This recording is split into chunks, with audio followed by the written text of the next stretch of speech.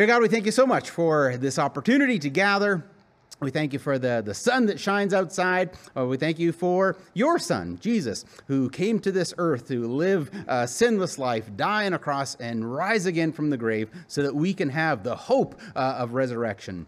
God, we thank you for the book of Acts as well. Thanks for Luke for recording all these things for us. And I pray that as we open up your scriptures this morning, that you would speak through those words.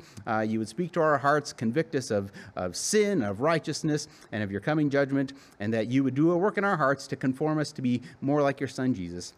In Jesus' name we pray all these things. Amen.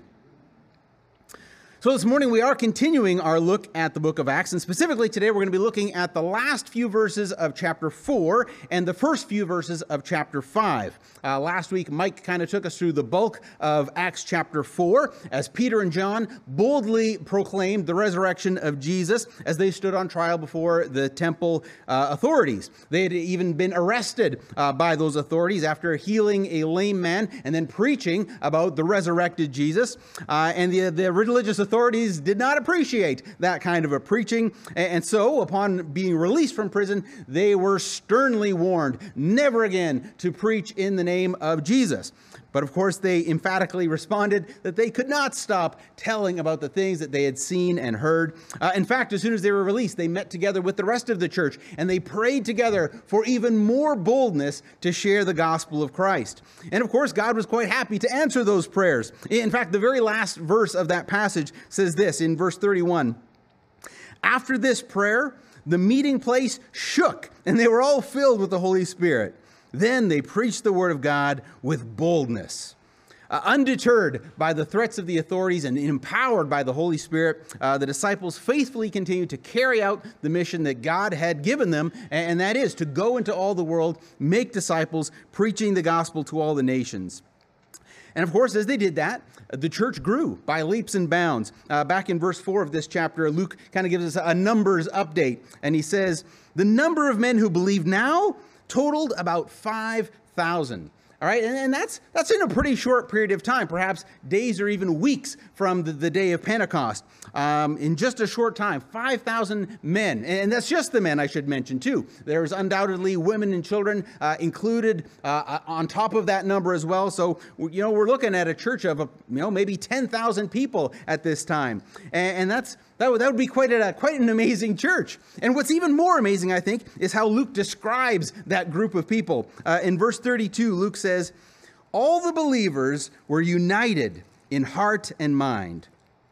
Now that is an amazing statement, right? All the believers, some 5,000 to 10,000 people, were all united in heart and mind. I think most of us know from experience how hard it is to get people on the same page, right? Whether you're, doing a project at work with somebody, or you're a student working on a group project, or even if as a family you're just trying to decide what movie to watch, right? It is really difficult to get everybody on the same page. But here we have 5,000 to 10,000 people all united in heart and mind. This is exactly what God intends for his church. In fact, you'll remember that Jesus prayed for those very things back the Last Supper. As Jesus was praying for his disciples, he said in John 17:20, I am praying not only for these disciples, but also for all who will ever believe in me through their message. I pray that they will all be one, just as you and I are one, as you are in me, Father, and I am in you, and may they be in us, so that the world will believe you sent me. I think this is the kind of unity that we see in Acts chapter 4 here. Even though they numbered in the thousands, they saw themselves as one, right? In their hearts and minds, they were one. They weren't many individuals. They were one family. In fact, the rest of the verse goes on to say, all the believers were united in heart and mind, and they felt that what they owned was not their own, so they shared everything they had.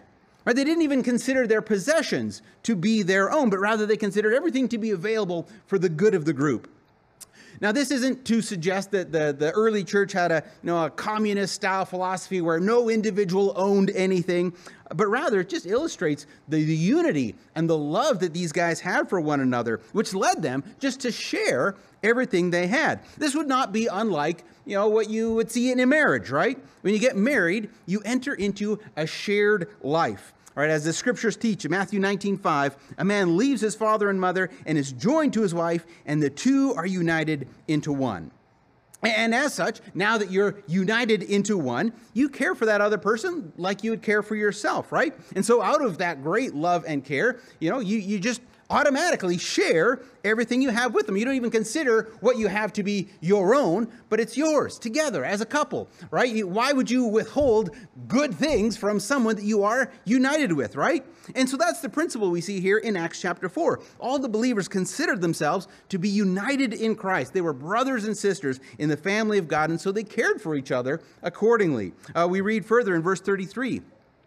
The apostles testified powerfully to the resurrection of the Lord Jesus, and God's great blessing was upon them all. There were no needy people among them, because those who owned land or houses would sell them and bring the money to the apostles to give to those in need.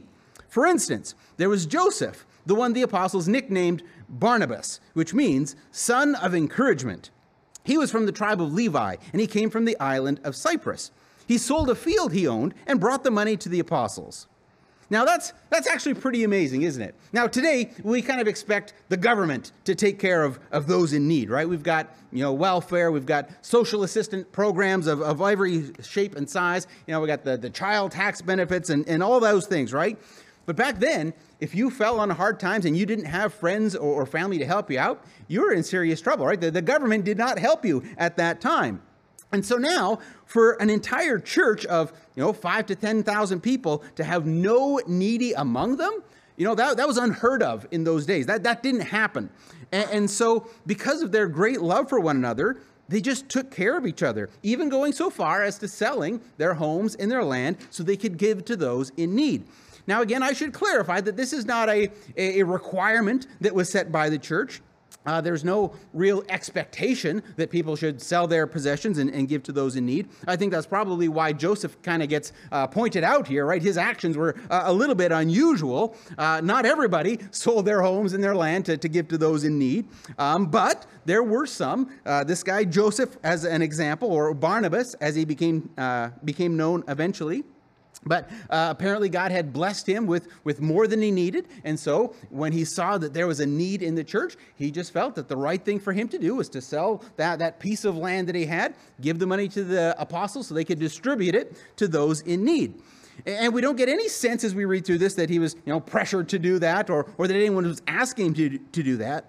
But rather, we just see this son of encouragement was just doing what he felt God had called him to do with what God had given him. Kind of like what Mike was talking about in the kids feature, actually. And this is a wonderful illustration of what God expects, I think, all of us to do. And I don't mean to say that, God expects all of us to sell our possessions and give the money to the church or anything like that.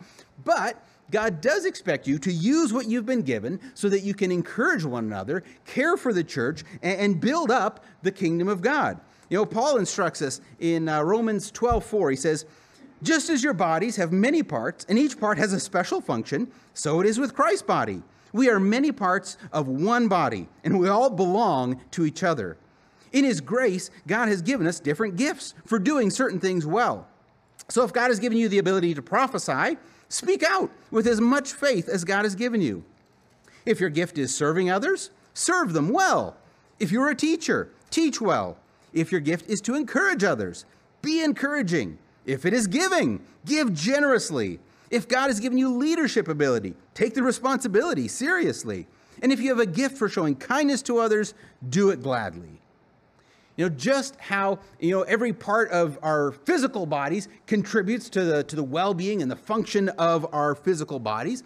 So God has given the church, his family, his body, all those different parts, all those different people, all those different roles, so they can work together to contribute to the well-being and the function of the church. And Barnabas obviously had at least a couple of those gifts that were mentioned here. He had the gift of encouragement, obviously, being the son of encouragement. And we also see they had the gift of giving. And he eagerly used those gifts for the benefit of the church. And so this morning, I just ask you this question. How have you been using your gifts? Now, I know that not everybody has a field to sell, but everybody has some gift from God, some unique thing that we can use for his kingdom and his glory. 1 Corinthians 12:7 says, a spiritual gift is given to each of us so that we can help each other. So the question is, what are the gifts that God has given you, and how have you been using those gifts to help each other? What have you been doing to serve the church? And I don't just mean, our church here in Penhold, but I'm talking about God's church, right? The kingdom of God that has been growing ever since the day of Pentecost, as we've been reading about. How are you contributing to this global movement, the kingdom of God? Last week we had a whole row of people stand up here preparing to spend at least part of their summer out at camp serving God there. Some to be counselors, some to be horse wranglers, some to wash dishes, some to take out garbage. But all of them were going to use their gifts and their abilities to serve God, to encourage one another, and to build up the church. 2 weeks ago, we had Amber and Alex standing up here as they were preparing to go down to Mexico to serve the church there. Again, using the gifts and the abilities that God had given them, and they were going to contribute to the kingdom of God there. And so I ask you, what's God calling you to do? God may not call you to go down to Mexico. God may not call you to go out to Camp Little Red. God may not call you to, stack the chairs after the service, whatever it is, right?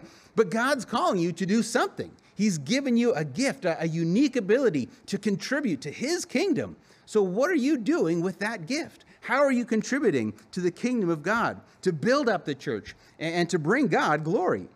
And I would just encourage you to be faithful to that calling, whatever it is, to do whatever it is that he's asking you to do. As Mike was talking about last week, it all really comes down to our obedience to his voice, right? That's what it means to be filled with the Holy Spirit. It means that we've surrendered our will to his, and we've allowed him to lead us and to guide our actions. And so if God prompts us to sell a field, well, then we better sell that field. If God prompts us to go spend the summer at Camp Little Red, well, we better go out and spend that summer at Camp Little Red. Whatever it is, whatever God puts on our hearts to do, to use the gifts that he's given us to serve him, that's what we need to do. That's the important thing, is that we are obedient to his voice. And that's actually a good segue now into chapter 5, because now, in contrast to Barnabas, we're going to see another couple of believers who were not obedient to the Holy Spirit. In fact, instead of being filled with the Holy Spirit, Peter says these two had their hearts filled by Satan, which I think is a pretty strong warning for us. But let's read the passage and we'll kind of see what's going on here. So Acts chapter 5 now, verse 1. But there was a certain man named Ananias who, with his wife Sapphira, sold some property. He brought part of the money to the apostles, claiming it was the full amount. With his wife's consent, he kept the rest. All right, so it appears that this guy, Ananias, and his wife Sapphira, they wanted to mimic the generosity that they saw in Barnabas, or at least they wanted people to think that they had mimicked the generosity that they saw in Barnabas. So like Barnabas, they sold some of their property, and they brought some of the money to the apostles. However, they didn't bring all of the money. They actually kept some for themselves. And for whatever reason, they weren't prepared to give it all. And that's fine, but they still publicly claimed that they were giving the whole lot, right? It seems that they were more interested, or they were less interested in helping the needy and more interested in just kind of looking impressive to the rest of the church. It appears that they wanted to appear to be generous and maybe as spiritual as Barnabas, when in fact they were not. Take a look at verse 3. Then Peter said, Ananias, why have you let Satan fill your heart? You lied to the Holy Spirit, and you kept some of the money for yourself. The property was yours to sell or not to sell, as you wished, and after selling it, the money was also yours to give away. How could you do a thing like this? You weren't lying to us, but to God. All right, so as Peter points out, the amount that they gave was not the issue at all. I mean, Peter said that the property was theirs to do with whatever they wanted in the first place, and even after they sold it, the money was theirs to do with whatever they wanted.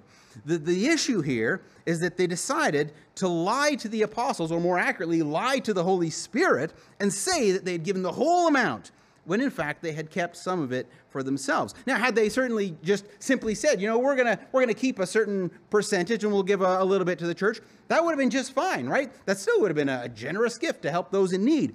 But that's not the issue.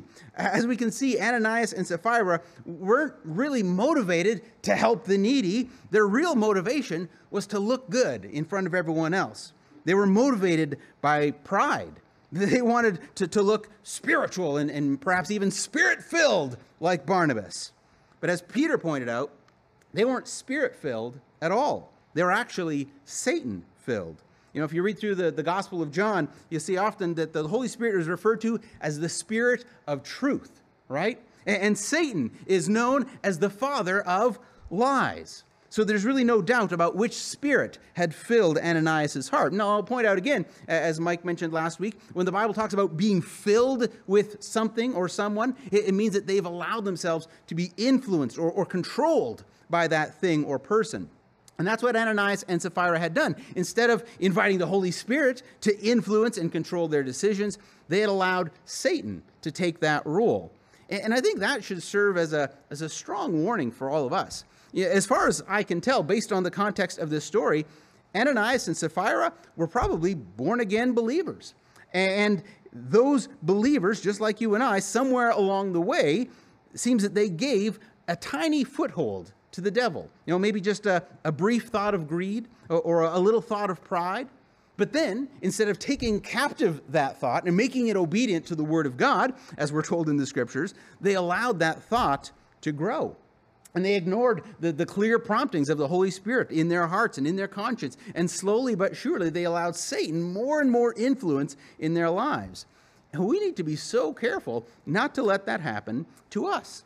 We need to be diligent about inviting the Holy Spirit on a daily basis or even more often to have full control in our lives. We need to invite him to examine our actions and our thoughts and our motives and our attitudes, everything we think and do, to make sure that we're following his leading and we're not allowing Satan to have any influence in our lives. In fact, maybe we'll even want to do that right now. I mean, this is as good a time as any to make sure that things are right between you and God. I'd encourage you to ask the Holy Spirit just to examine every part of your life, to point out any areas where there might be some attitudes or some beliefs or some actions that are not from him. And if there is, confess those things to him. Ask his forgiveness and invite him to redirect you as he sees fit. Give him full and unrestricted access to every part of your life. Choose to be filled with the Holy Spirit. Because the minute we allow Satan to fill our hearts, disaster is sure to come. And that was certainly the case for Ananias and Sapphira. Let's keep reading on in verse 5.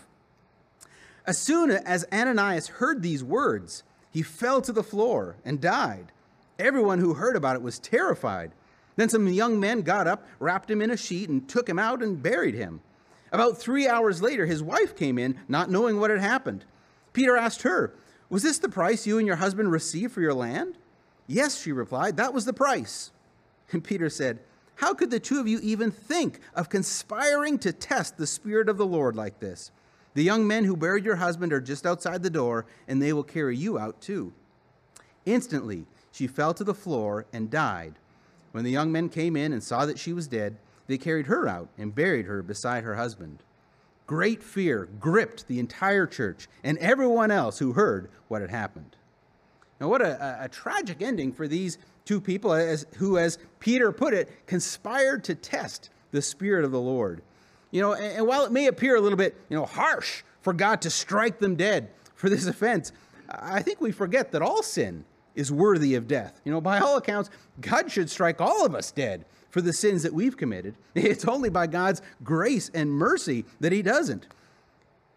And I don't dare assume the Lord's intentions in this instance, but if I were to guess, I would guess that God wanted to paint a clear picture for the early church of how seriously he takes sin and what an offense it is when we, his children, follow the father of lies rather than the Spirit of truth. What a strong warning for us today. And what a contrast we see between this couple and Barnabas. They're almost exact opposites. And I kind of think that's how Luke was framing this as he wrote this out here. On one hand, we have Barnabas, filled with the Holy Spirit. And then on the other hand, we have Ananias and Sapphira, having their hearts filled by Satan. We've got Barnabas motivated by love for the church. And we have Ananias and Sapphira motivated by their own selfish pride. Barnabas gave what he had for the benefit of the church. Ananias and Sapphira held on to what they had to their own demise. Barnabas became known as the son of encouragement, and he would later travel with Paul on his missionary journeys. Ananias and Sapphira would become known for their deception and their deaths have served as a warning for Christians for the last 2,000 years. And what a contrast in characters. And I just wonder, which of those characters do we relate to this morning? Are we like Barnabas? Are we like the son of encouragement? Are we like the guy who's filled with the Holy Spirit, full of love for the Lord, love for the church? Are we the guy who used what he had for the benefit of the church and to the glory of God? Or are we sometimes a little bit more like Ananias and Sapphira? Have we maybe given Satan some tiny footholds in our lives, footholds that quickly grow? Would we rather falsely appear to be spiritual rather than choose to be honest with others and with God?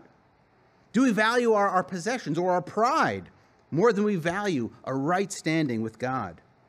If that's the case for you, if you're the latter there, then I have some good news for you. There's still time to make some changes in your life. God has not yet struck you dead. And so if there are areas in your life where maybe you have given Satan some control or influence, you can surrender your life to the Holy Spirit right now. In just a matter of moments, you can be forgiven. You can be clean. You can be filled with the Holy Spirit. God's personal presence can fill your life, and he will transform you from the inside out. But all we need to do is simply surrender our lives to him, to be obedient to his voice, no matter what he says. Can I just encourage you this morning to make that commitment, to surrender your whole life to Christ? Don't allow Satan any foothold in your life, as tiny as it may be, but rather choose to be filled with the Holy Spirit, controlled and directed entirely by him on a daily basis. Let's pray together. Dear God, we thank you for this warning and this encouragement that we read in the book of Acts. We thank you for the example of Barnabas, the son of encouragement. We thank you for his life. And I pray that we would mimic that, not the life of Ananias and Sapphira. May we take those as a warning, and may we mimic Barnabas as he mimics you. It's your character that gives and serves. I pray that that would be our characteristics as well. As we examine our lives this morning, God, there's likely areas of our lives where we're holding on to some of our own stuff. Maybe we're not quite willing to surrender that area of our lives. And maybe we've given Satan a bit of a foothold there. God, I pray that we would be able to surrender every area of our lives to you. May we be willing to be honest with ourselves, honest with you. May we have that spirit of truth in us and not deceive ourselves or others or try to deceive you. We know that doesn't work. But may we just accept the truth, and may we accept you, and may you transform us from the inside out. God, make us more like your Son. We pray all these things in Jesus' name. Amen.